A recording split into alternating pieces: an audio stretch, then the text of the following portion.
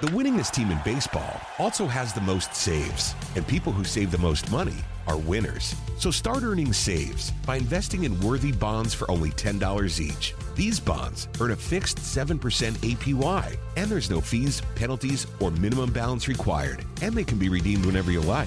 You can even round up everyday purchases to buy additional bonds. Go to worthybonds.com/save. That's worthybonds.com/save and save and win.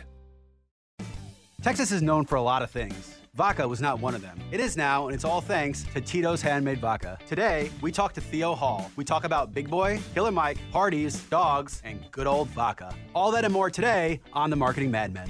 They say marketing is a madman's game. So now we turn it over to the Marketing Madmen with Nick Constantino and Trip Job. Happy Saturday. Welcome to the Marketing Madmen. Trip Job and Nick Constantino with you. And, season 2 keeps rolling along, and now we've got, I think we've got a fun new series coming up. That we do. And, we did a little bit in season 1 on the beer and spirits industry, but we haven't kicked that off yet this year. So it is, it's that time. It's spring. Everything's in the air, and it's drinking time. So, Nick, I know you got a friend of yours, and why don't you introduce Theo, and we'll get into it. Yeah. So one of the topics now covers marketing. It covers just success stories, American success stories. There's a lot to cover here. But the spirits industry has changed a lot, just like most things. COVID changed a lot of it, a lot of supply issues, a lot of those things. But at its core, in this country in the past decade, I could not imagine a more successful brand, marketing product. It pretty much created a market itself than Tito's Handmade Vodka. And we have Theo Hall here from Tito's to talk through kind of the past, the present, and the future of the brand and kind of what we see for some trends. So Theo, happy to have you. Yeah. Hey, guys. Thanks for having me on today. So what was it, man? I mean, again, if you talk about it, in my history, what I remember, it was Patron and Tito's were the two brands that just came out of absolutely nowhere. Now, I was living in Vegas when Patron came about. That probably changed it, and it was actually made in Vegas, and it was just always at nightclub. Insane. But talk about Tito's, how it has become this brand that everyone's trying to duplicate, how many Texas vodkas there are now. What was the perfect storm that made that happen? Oh, yeah. So you just mentioned Texas vodkas. That was a fun thing that when Tito got his start, everybody thought he was crazy. Vodkas weren't made in Texas. Yeah. Right. And there he was in Austin, where he was born and raised. And he just was like, oh, I see all these other small batch distilleries popping up. Little did he know they weren't really small distilleries up there in Tennessee. They were really just other brands going on. But he's like, I can do this. He was a geophysicist by trade and knew the science behind it and decided to go to the library, find out how to make his own stills, because he had to look at pictures back in the day. He couldn't just go on the internet and see how to do it.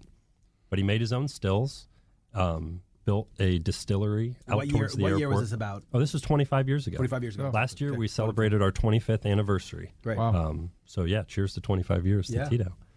But, the first guy to do a vodka in Texas. And from there, people from Texas, they love everything Texas. Right. Word got out. And it just started to spread. It also followed the timeline of Austin just growing from a nothing town to one of the most booming places in the country. I mean, I've been numerous times, and every time I go, I'm like, man, this is a weird anomaly in the state of Texas that this is here. It is just such, Austin has its own culture. I mean, the Keep Austin Weird thing, I think the first time I was there, I saw 6 people dancing naked in a fountain. And someone tried to stop them, and they're like, Keep Austin Weird. I'm like, oh my God, I could get behind this. I know. I'm going to be there just in a week or two. So, but it's, and I think it sounds like it's a very authentic story, but then I think trying to get across that it's authentic vodka when you're in from Texas and no one's used to that had to be an interesting, marketing dilemma. Oh, yeah. I mean, shoot, when I started, been with the brand a little over 8 years ago, I had people ask me, oh, Tito's, it must be a tequila, right? Just from the name. No, absolutely not. Yeah, that's crazy. It makes sense too, because people until they know it as a household name, spirits are an odd industry, right? You ask for there's very few things you ask for, Jack and Coke, things like that. Right, and I know because Tito's is becoming one of those, you ask for Tito's and something. And that once you cross to that level, and I remember it's actually a very funny story. We were in Savannah. I was with my mother in Savannah, one of those dive bars along the river there. And we're in a bar, and it's just a complete crap hole. And my mom goes, I think I want a pomegranate martini. I go, Mom, they are not making you a freaking pomegranate martini here. I go, shut up and have a Tito's and cranberry like a normal person. So she comes over, she gets a Tito's and cranberry. To this day, she has not drank anything but Tito's and cranberry from that one time. So that is an example of every bar has it. And that's the first step. You're on the menus, all that stuff. But what I find fascinating is that if you look at the spirits industry, whiskey has come so big. The barriers to entry to make whiskey are ungodly high because of the aging, the bottling, the stills. Yeah. At its core, vodka is easy to make. Vodka is a neutral spirit which is distilled very easily. Now, don't get me wrong, the filtering, there's processes, there's proprietary things, but how was nobody else making vodka in America to this capacity until that point? Right. I don't know. I guess people just hadn't thought about it. You know, Tito, he really was the first person to have a micro distillery. And for him, it was a little niche market, you know. The Russian vodka that was over here was dominating the market. Right. And he found a little niche and he said, you know, if I can make a vodka that a woman can drink straight without having to mix or chase, then I think I could be onto something, right?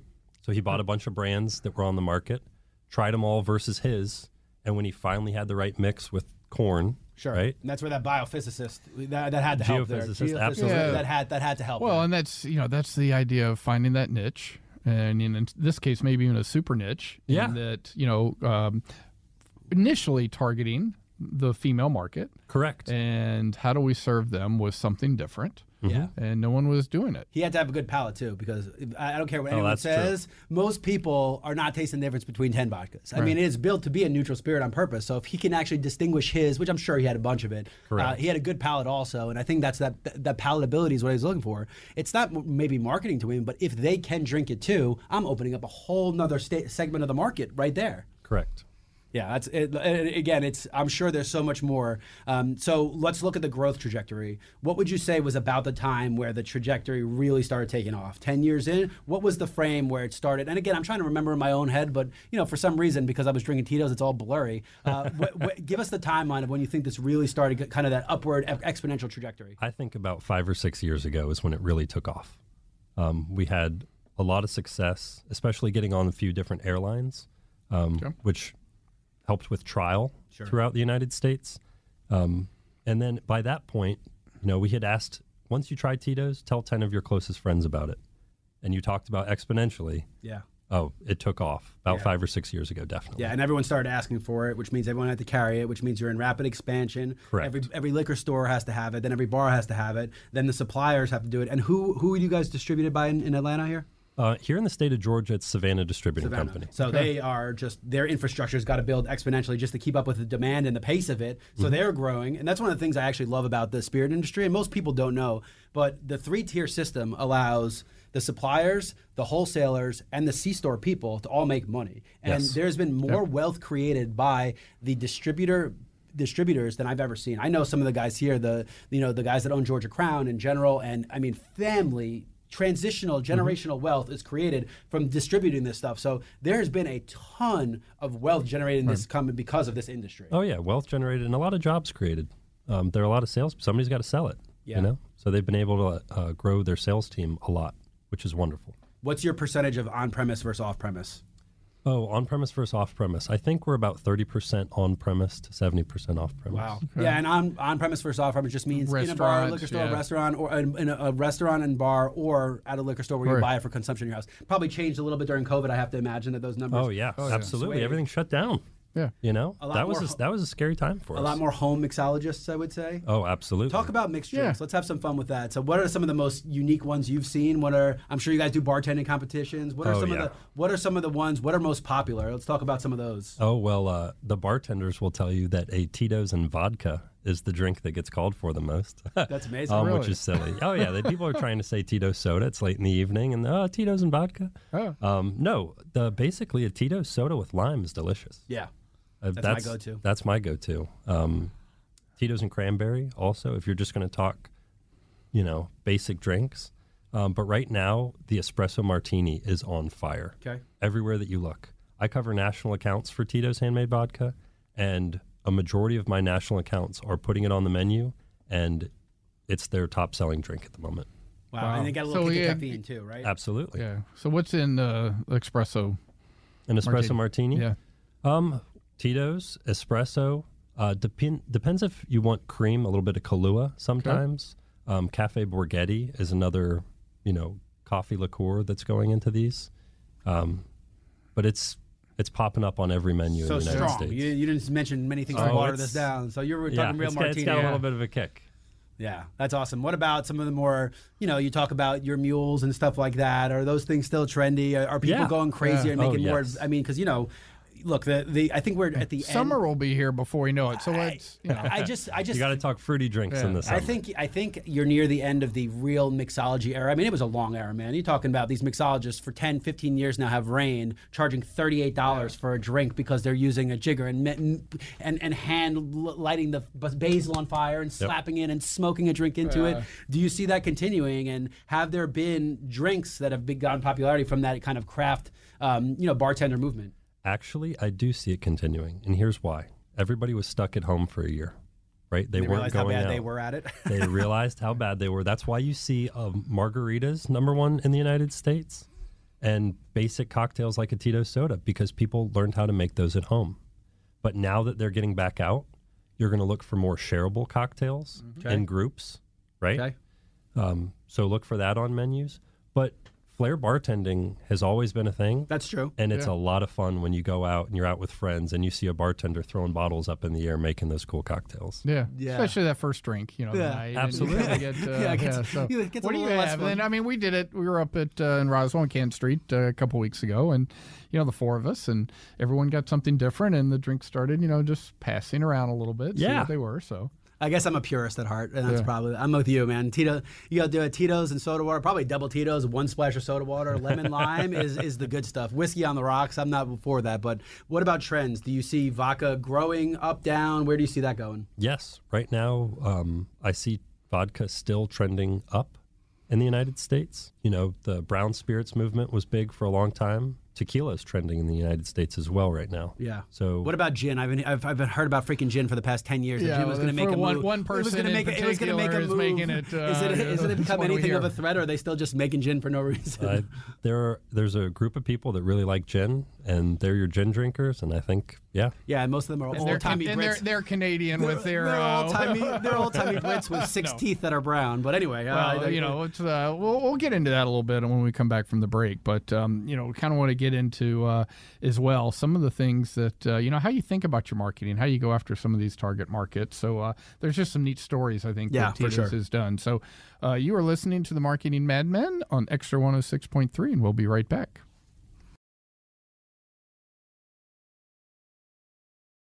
Now back to the Marketing Madmen on Extra 106.3 FM. Welcome back to the Marketing Madmen. Trip Job and Nick Constantino here with Theo Hall of Tito's Handmade Vodka. We were talking about a lot of the trends going on, and you've just celebrated 25 years at Tito's. Yep, thank you.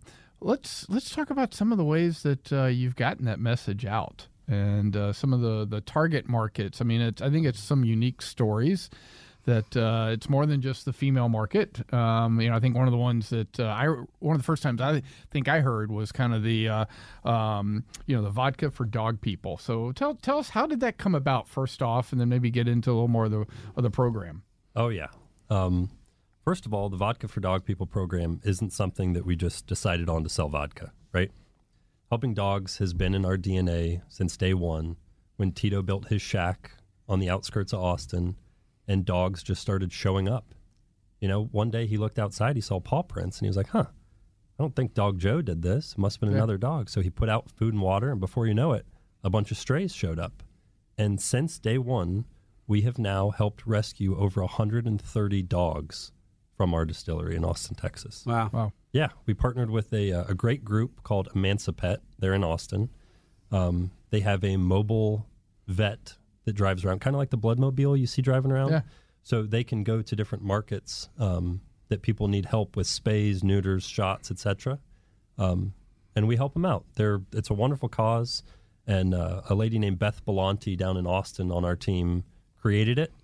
And it wasn't just something that a marketing group came up with for us. It was literally real life scenarios that that's how we came up with our Vodka for Dog People program. Yeah, and that probably caught the timeline really well, right? Because you also look, the popularity of pets is just skyrocketing. Oh, everyone loves dogs. I heard a whole thing about just the insurance for pets alone, and like, so you caught the right time. But again, like you said, you're not following the lead. You're not having a marketing agency come up with it. You guys were leading the charge of this, which is always where the most organic marketing comes out. So I have to imagine that that's another affinity you capitalized on, right? People hear about this now. Now all of a sudden, dog lovers are like, well, this is the only thing I'm going to drink. Absolutely. Yeah. Now we've expanded. We've helped out with dog transport across the country when you need to go to a certain vet.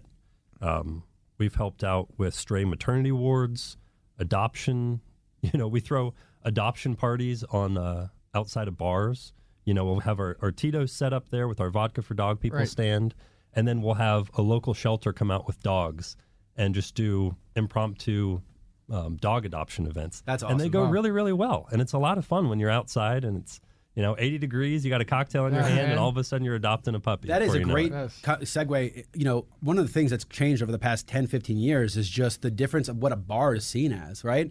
I mean, if you look 25 years ago, you're like dark, smoky, and now all of a sudden they're bringing kids and dogs to every distillery and every brewery, and bars are built with picnic tables and areas so you can bring your kids. Yeah. So, and I do it all the time. I don't see anything wrong with it. I mean, you still got to drive home, you still got to keep control, but that's again another timeline. This has changed to where you're not targeting maybe those same, they used to always say, 5% of the audience drink 95% of the booze? I think that's changed a lot, and it has opened up to more of a social day drinking activity. I wonder how many dogs are named Tito now. Oh, it's funny. So we actually, on our website, you can look up dogs named Tito. Yeah. We do a special ode to them on our website. We'll put their picture up on our Vodka for Dog People webpage. There are quite a few dogs named Tito. That's cool. I can imagine. That's organic marketing, man. I mean, again, it kind of developed into what it is, and that's something that's really hard to fake. And I think that's what we're talking about a lot here. A lot of these topics are authentic, and when you try to duplicate them, that's where people lose out, because you can't fake these things, which is probably also why this has been such a successful brand. So talk a little bit about seltzer. So I know we're catching the end trend of it, thank God, because it was never my thing. They're like, but it's healthy. I'm like, there's more calories and it's worse for you than Miller Lite. I don't know what's healthy about that. But anyway, so talk about it. Talk about how, because at its core, really, you're just talking about a neutral, light tasting beverage that kind of has a lot of the qualities of the vodka and soda we're talking about. How did you market against it? Is it something that you ever thought about jumping in the trend? And where do you see that industry going versus you guys? Oh, so this is a fun one. So our VP of marketing, his name's Taylor Berry. He came up with this idea of having empty Tito's cans that look like seltzer cans, but they're just empty. And we sold them for $20 a piece on our website. We sold out of them in 48 hours, right? We donate all the money from our web store to charity, which is wonderful. But we sold out of these things in 48 hours. And his idea was, we don't really succumb to trends that everybody else is jumping on the bandwagon of. We do one thing, we do it right, so that's what we're going to stick with. So we came out with this campaign of Tito's in a can. You can make your own, you can use your own fresh ingredients to make a drink the way that you want to. Right. And it's not something that you're going to go find in stores. But it was a fun campaign also, because you have no idea how many phone calls that I got. Oh my gosh, Tito's is making a seltzer. No, guys, you don't understand. It's just an empty can. That is a PR stunt at its finest. And again, this is the purest form of marketing. And again, let's call this what it is. Like, anyone who's listening right now, you can't fake this stuff. You can't go out and be like, well, let's try that. It's just never going to work. If this stuff does not go organically, it's never going to work. And you have to have some confidence. You have to have, be a little bit willing to be tongue in cheek and say, we're different and we're going to stay different. And you have to know who you're going after also, right? Like, at its core, a purist of vodka is like, I'm not drinking seltzer. It's not happening. And if I am, it doesn't have enough booze, so I'm going to top it off with some vodka before I go out the door. You see a lot of that too. So you see a lot of these seltzers that we call it loading it up. And you take a sip of it, and then maybe you pour some Tito's on top. Maybe a floater. Yeah, a little floater in there. Yeah, that's awesome, dude. What about, so, we just came off dry January. We just off dry January. Did that, and we're not just, but yes, it's still top of mind for somebody who didn't drink, because once you get back on the bandwagon, you forget dry January real fast. But, so dry January, it's a trend, right? It grows every year. So I remember seeing an ad or hearing about a clever way you guys confronted that. So talk about dry January a little bit. Oh, so dry January was fun for us. It is a growing trend that you see across the United States. Everybody takes January off from drinking, right? As a way of health and wellness. So we looked at it and we said, how can we still, as a vodka brand, stay top of mind? So instead of dry January, we thought, what about DIY January, right? And who better to help us do this than Martha Stewart? So we're not a brand with celebrity spokespeople, but this was just, right up Martha Stewart's alley. It was perfect. That and Snoop Dogg. Yeah. Oh, and Snoop Dogg. We can talk about that. Maybe she got Snoop with a bottle of Snoop, Tito's tattooed on her body. Oh, it was funny because, he went and on his social channels, he reposted everything that Martha was doing with our vodka bottle. I mean, she had used the bottle as a meat cleaver. We made different tops that screwed onto the top of the bottle, like a spray top to spritz some plants. And recycling at its finest, right? You're in that movement right now, man. But all these tops that we created that screwed onto the bottle, different attachments, those sold out in under 8 hours on our web store.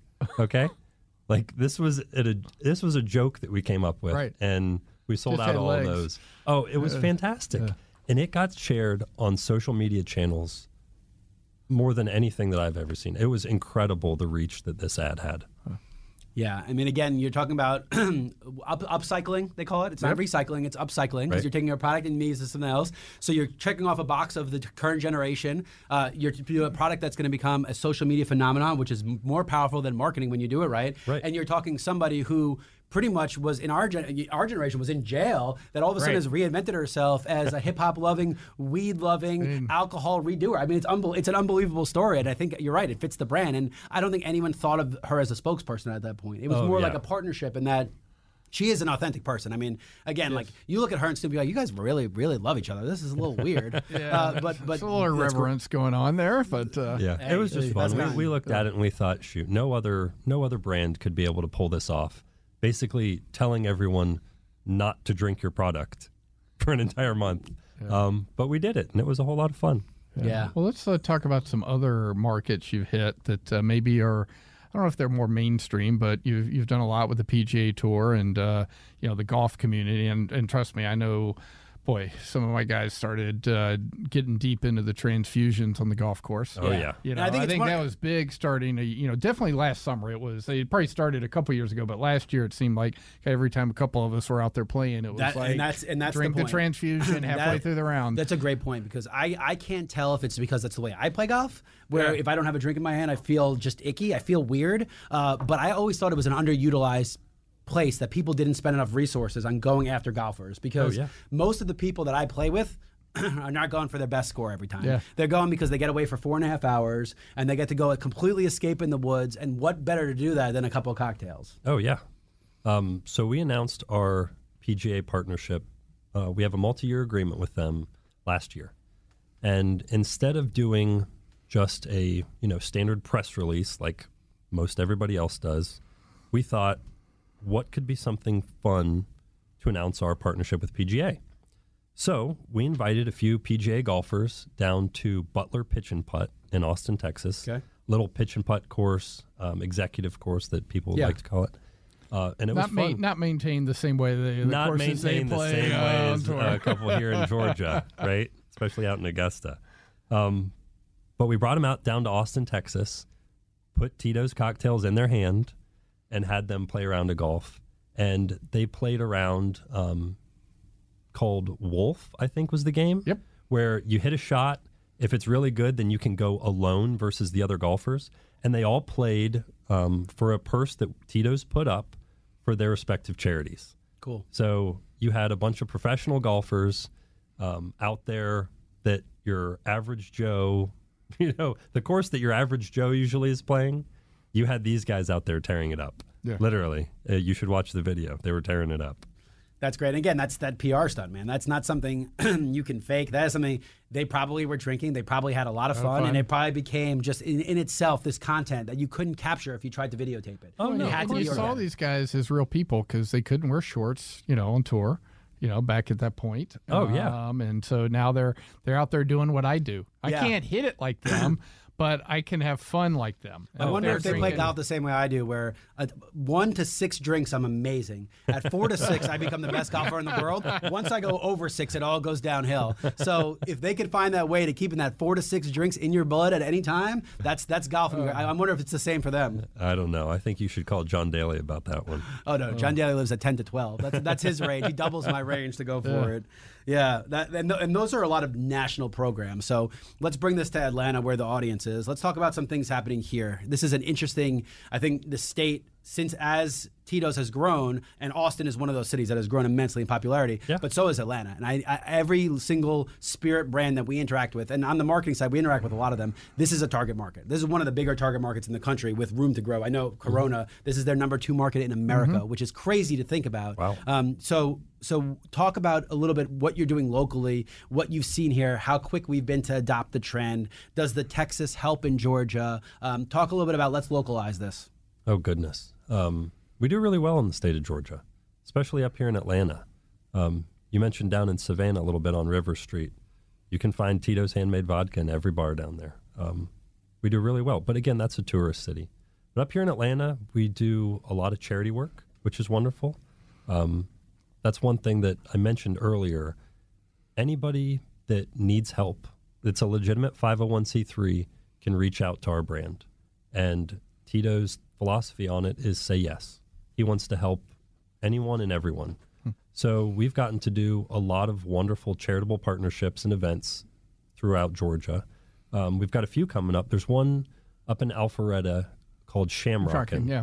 So I don't know if you've been up there. So Shamrockin' for Your Cure, a wonderful event that takes place at the amphitheater up there. And it's for cystic fibrosis. It's started by a good friend of mine, and it's just a fantastic event. So we've helped them out for a few years. It's wonderful to do stuff like that. Yeah. And then you have every Vodka for Dog People event that we've got going on, but we've also done some really fun things that actually go along with this marketing podcast. We partnered with Big Boy and rebranded his Stankonia Studios. Wow. Yeah, that was a big feather in my cap that I liked. So he came out with a new record a few years ago called Boomiverse. And as I was listening to it, it had 2 different tracks on it that mentioned Tito's, right? Which is weird. Yeah. Okay. Because a few years ago, you didn't find us on the radio in rap songs especially. And I was like, oh, this is cool. I want to do something fun for him. So I made a gift basket with some Tito's bottles, and one of the songs is called Chocolate on his tracks. And I put some chocolate in the gift basket, got with his representative, Miss Lachey, and said, hey, can you please give him this gift basket? She said, oh, well, actually, he wants to meet you. Have you ever been over to Stankonia before? No. I'm from Columbus, Ohio. I'm, a white guy from Columbus, 175 pounds soaking wet. Like, Stankonia is not somewhere that I have been before, right? So I go over there, check out the recording studio, and all of a sudden I think, wow, this would be really cool if we rebranded this back bar area, right? Another brand had set up some stuff there years prior, and I talked to my marketing team. They said, this sounds wonderful. So we flew a team in from California, and we made the inside of Stankonia Studios a Tito's Lounge. So I'm talking copper bar top, bottles on the back bar. We painted the whole place. We had a special Tito's print that we put on the walls. It looks incredible in there. And they do a fun thing called New Music Mondays each Monday, where they have different DJs from around the city come out. And it was a different audience that was able to come in and see our brand that weren't really familiar with it. It worked out really well for us because this was a year before the Super Bowl was held here in Atlanta. And then we used that venue to host a Super Bowl party with Big Boy. Cool. And I'm talking A-list celebrities, football players, everybody that was in town came out. Gronk probably. And no Gronk, but we had some really cool players out there. And it was a lot of fun because we threw the party together in about 6 days. And I still have people tell me that was one of the coolest Super Bowl parties that we attended when we were in Atlanta. But it was nice to have your own venue that was Tito's branded. And I think the smart thing you did there was you went after, you used a natural influencer channel. Yeah. To create a relationship with an audience who you otherwise would not be going after. Correct. Right? In a market that is very, very heavily African American and the culture surrounding it. And you found the godfather of Atlanta rap, one of the two between him and Andre, and were able to infiltrate that culture by simply saying, like, gift basket. Let's call it what it is. I mean, one, the gumption, but the smarts for you to be able to start the relationship that way. But, you know, that is, again, when you talk about old school marketing and how you did it, that level of infiltration is something you cannot imitate. You just took a shot, the things worked in your favor, and you were prepared to bounce with the luck that you were handed. Yeah. But I mean, they really liked the brand. So, I mean, it was genuine. Right. So, yeah, I think it was really, really cool, and it worked out for us. Yeah, cool. That's awesome. Well, you know, some other stories on those same lines. You've done a little bit of the barbershop talk program. You want to kind of get into that? Yeah. Oh, this was good. So Artie De Los Santos is a coworker of mine. He now helps manage the multicultural market for Georgia and South Carolina, and he moved down from New York right after COVID. This was his brainchild. He explained to me that in his world, the barbershop is used for connecting with people, mentorship, etc.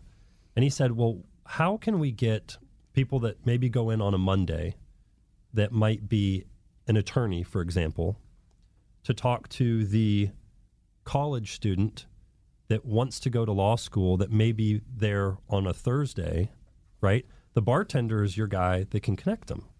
So let's throw an event for networking, wrap a Tito's bow around it, see if we can tie in a little bit of charity, and throw it at a barbershop here in Atlanta. So we got to thinking, who do we know that has some barbershops?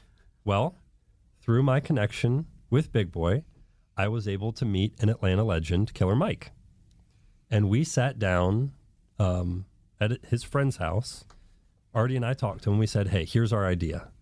What if we bring everybody together at your barbershops, we partner with some local Atlanta charities, and we have this networking event? And Killer Mike, and he'll tell you straight up, he goes, my passion is helping young black men in Atlanta.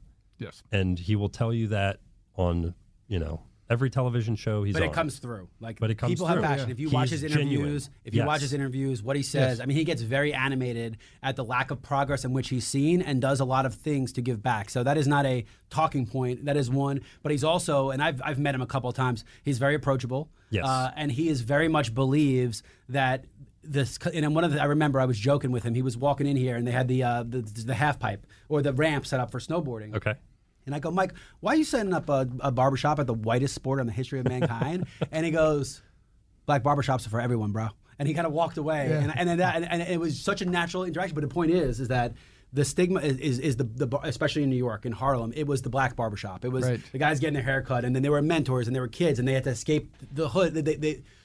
But he's very much like, no, that's not what it's supposed to be. It's supposed to be for everybody. Correct. So while his goal is to bring black youth out of out of these things and out of poverty, he is very diverse in who he goes after, targets. And man, I mean, if you look at Run the Jewels, that is one of the most diverse audience of listeners on earth. Correct. And Trip, if you have not been to a Run the Jewels show where the subwoofer is 38 feet tall and blasts your face off, you're missing out. Oh, yeah, it was good. So after talking with Killer Mike, we partnered on two charities, the Georgia Building Trade Academy and Next Level Boys Academy. We went down to his barbershop and we threw a party. You know, we had, maybe 100, 150 people come out. We raised a bunch of money for these great organizations.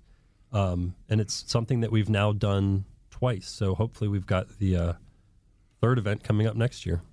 Yeah, and it's amazing. And all these stories, you know, there have been a lot of imitators that have come in and have stolen the Texas vodka. Talk about, in the last 2 minutes or so of this segment, talk about the plans. Do they bother you? Are they something that you guys just ignore? Talk about the competitors, the fakers, and how the posers, if you will, and how you handle those guys. Oh, goodness. Once you're the number one brand, everybody wants to come after you, right? We've seen a lot of vodkas pop up in Austin, Texas. If you take a shot at the king, you better not miss. Stealing from Mr. Benningham on the Braves Radio Network. But everybody, you know, we're genuine. We've, since day one, 25 years ago, Tito said, you know, vodka is just my widget that I can use to be a philanthropist and help people. And he lets all of his salespeople in every state in the market go out, pick out your different 501c3 charities, and just be genuine and help people. Yeah. And we make one product really, really well, right? You know who you are. Yeah. You know what you're not. That's it. We make a filet mignon at a pot roast price, and we're going to stick to vodka-flavored vodka right there in Austin, Texas. That localization has to help, too, because if you can market to your state with authentic things to your state, then you feel more local, and it feels like it might not just be Texas. Because, you know, I know New Yorkers and Texans don't like each other. They drink the crap out of Tito's in New York, so someone's doing something right. Yeah, no, and I think that's it's just a great lesson of, you know, everyone wants to follow, I call them fads. You know, trends are one thing, fads are another, and I think that you know, Tito's has followed their strategy and what the authentic message is. So when we come back from the break, though, we do want to talk a little bit about not fads, but maybe some trends, some things that you see that are happening now that we're in a post-COVID world, and how might that play out with Tito's as well. So you're listening to the Marketing Madmen on Extra 106.3. We'll be right back.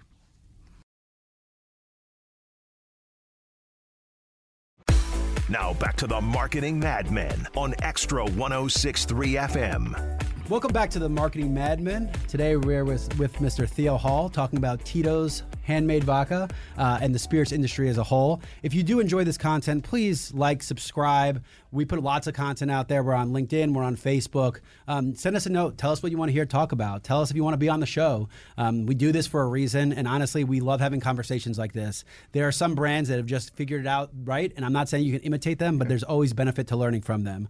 So on that note, Theo, let's talk about some trends. Take yourself out of the Tito shoes and let's go into market-wide and some industry trends. You know, I've heard a lot about the millennials and younger generations staying off booze a little bit. I know that the legalization of marijuana across the country has changed how people consume. What trends are you seeing in the industry? What are you on the lookout for? And what do you see the next couple of years looking like? One thing that I'm seeing in some of my national accounts are non-alcoholic cocktails on the menu. Okay. Right? And when it makes it to national, because I've seen them locally, but when it makes it to national and the demand is on that level, if freaking Applebee's is doing it, you know that this is going to have some adoption. Right. Yeah. You know, it helps me out because I can do my little just add Tito's tag at the bottom of that. So it's a way for me to put vodka in there. But there are a lot of people that don't want to drink when they go out with their family, right? So if you're out with your kids and you still want a fun, fruity cocktail with no booze, there's a lot of non-alc cocktails that are making their way onto menus. And I think it's a wonderful trend. It's still a great way to have some mixology involved for the bartender, right? And there's some really good cocktails that people are coming up with, too. Right. I've gotten to try them all, and they're really, really good. Well, I'm imagine that at times, too, some of them may be, okay, well, here's something the kid can drink to be like mom or dad, but it's not an alcoholic versus the days when we were coming up in, you know, Shirley Temple. Shirley Temple. Oh, I thought you were going to talk about I thought you were going to talk about candy cigarettes. Yeah, no. But I also think the restaurants love them because that's where your margins are, right? Correct. One of the biggest things during COVID was when you do takeout, you don't have your margins on booze. So now all of a sudden, if you're not even using the booze and you're using these ingredients to make these mocktails, if you will, there's margins there like crazy. Yeah, absolutely. It's not just a Diet Coke that they're ordering. They can get a little bit of extra money out of it. You know, they're not charging the same price as a full cocktail. Sure. But yeah, you know, if a Diet Coke, we'll call it $3, maybe they can charge $5 for one of these mixology non-alc cocktails. Yeah, that's great. great. So what other things that you're seeing out there? So maybe more on the, you know, I think you talked about it before. There was the brown liquor kind of, you know, wave. Now, where are you seeing things today, and maybe even, you know, intermixing? You know, with obviously Tito's is staying true to its core, but what are you seeing out there in the spirits world? Yeah, like I said, in the off-premise, seltzers are popular, but you're seeing a lot of tequila. So tequila is the hot brand that's on right now. After, you know, Randy Gerber and George Clooney sold Casamigos for $1 billion, that made waves in the industry. And you're going to see a lot of celebrities create their own tequila companies. The Rock has his own tequila. The guys from Breaking Bad have their own tequila. Dos Hombres, I think is what it's called.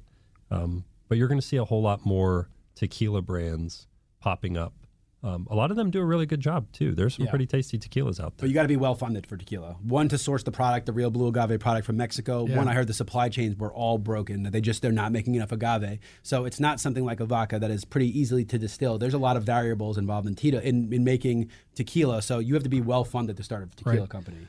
Well, and one of the things, too, maybe you can talk a little bit about packaging and bottling, because I think, when you talk about tequila, one of the things I noticed, a lot of times it comes down to packaging, and people really put, whether it's the shape of the bottle, uniqueness, a lot of thought into that. I would say bourbon too, just some capacity. The more expensive the bottle is, the more artwork that they put into the... But when you look at vodka in general and you look at Tito's, it tends to be more consistent. But the Tito stories with the copper, top and a few others, how do you think about that, and what do you see? Oh, gosh. Well, I'll talk about Tito's first on this one, but I've got some pretty good thoughts on it. So when Tito started, he wanted to just use a cheap recycled glass bottle, as cheap as it could come, right?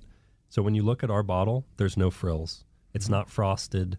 It's just the same recycled bottle that it started in day one. Other brands try to make their bottle look fancy, but then that leads the price to go up, right? And we want to be a fair price for everybody. So that's what you see with the Tito's handmade vodka bottle.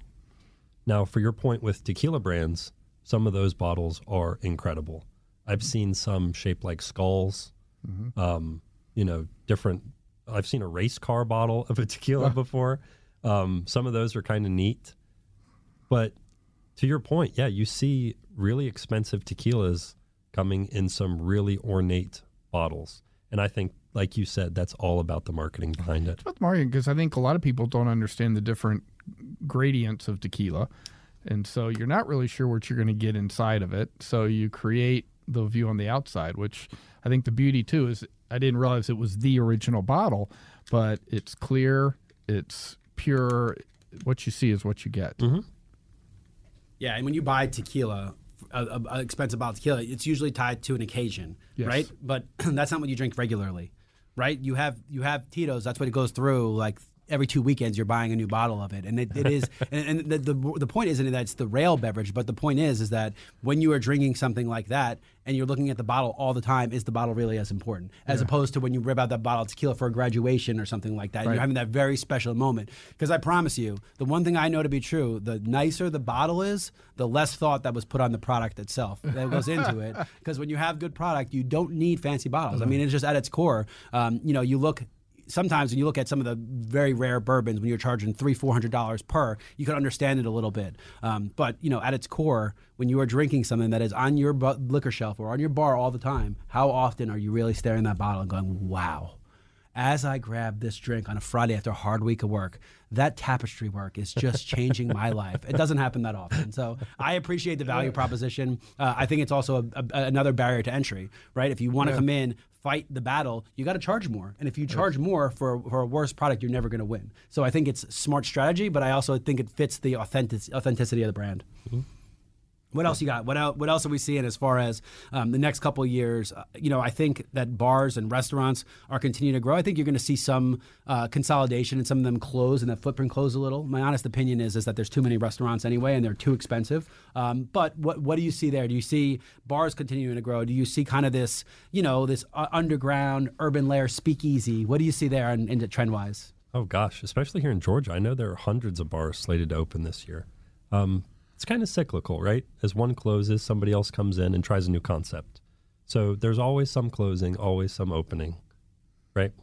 I think with everybody, like I mentioned previously, people were stuck at home for a year. Our numbers that I can tell you right now are back to pre-COVID levels. So people are back out in restaurants and bars drinking.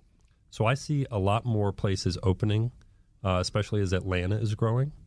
And I don't think there's any downside to the restaurant industry right now. I only see positive growth for the next 5 years. And is that in Atlanta or national? And one of the things, people are moving here in droves. Right. Atlanta, and if you look at it, ironically, just demographics. To this day, I've been in Atlanta for 8 years. There are sometimes I eat meals, and it is less expensive than when I was eating in D.C. 8 years ago. Yeah. Because those market fluctuations, those prices are very real things. Yeah. So do you see it as an Atlanta thing, or do you think nationwide that you're going to see this boom of just restaurants and bars opening? No, I think it's a nationwide thing. I think people are happy to get back out there And I definitely see this as a nationwide trend for restaurants to be opening back up. And that entertainment, right? That's what you're going out Yes. for. Yeah. The amount of restaurants opening that have a DJ spinning. I mean, it's crazy. I thought that had gone away and it's coming back. Like you had to think like you're on the coast of Ibiza when you're sitting there at a restaurant. You're competing for time, and so I mean that's really what with a it's lot about. of other people these days. That entertainment venues, the Top Golfs of the world, the Fairway Socials. Yeah. Those will boom because those are just money makers. Right, and I think that's an area where Tito's has done a nice job, and I think you'll continue to do well. And Theo, we really appreciate you joining us today and giving us a little bit of the backstory about Tito's. So as we move on, we'll do some more here later this season. So with that, you've been listening to the Marketing Madmen on Extra 106.3. We'll be back next week. The winningest team in baseball also has the most saves, and people who save the most money are winners. So start earning saves by investing in worthy bonds for only $10 each. These bonds earn a fixed 7% APY, and there's no fees, penalties, or minimum balance required, and they can be redeemed whenever you like. You can even round up everyday purchases to buy additional bonds. Go to worthybonds.com/save. That's worthybonds.com/save and save and win. When you buy a used car, don't be taken for a ride. Get Ford Blue Advantage certified at Wade Ford, Atlanta's headquarters for factory-certified pre-owned vehicles. Go to WadeFord.com. There you'll find a great selection of Ford Blue Advantage certified used cars, trucks, and SUVs. With Blue certified, nearly all makes and all models are in stock now. You'll find something perfect for just about any budget. Buy with confidence at the Wade Ford factory-certified used car outlet at WadeFord.com. Wade Ford. We are Atlanta's Ford dealer. Spring is here and baseball is back. You can't forget the Derby. I love the hats. Do you have yours yet? My hat? I treated myself to a whole outfit. If you want to be able to treat yourself, then you should check out the Nest Savings Account at LGE Community Credit Union, where they want you to reach your savings goals faster. Take it from a pair of 680 The Fan wives. Head to lgeccu.org to find out what makes their team #1 in Georgia.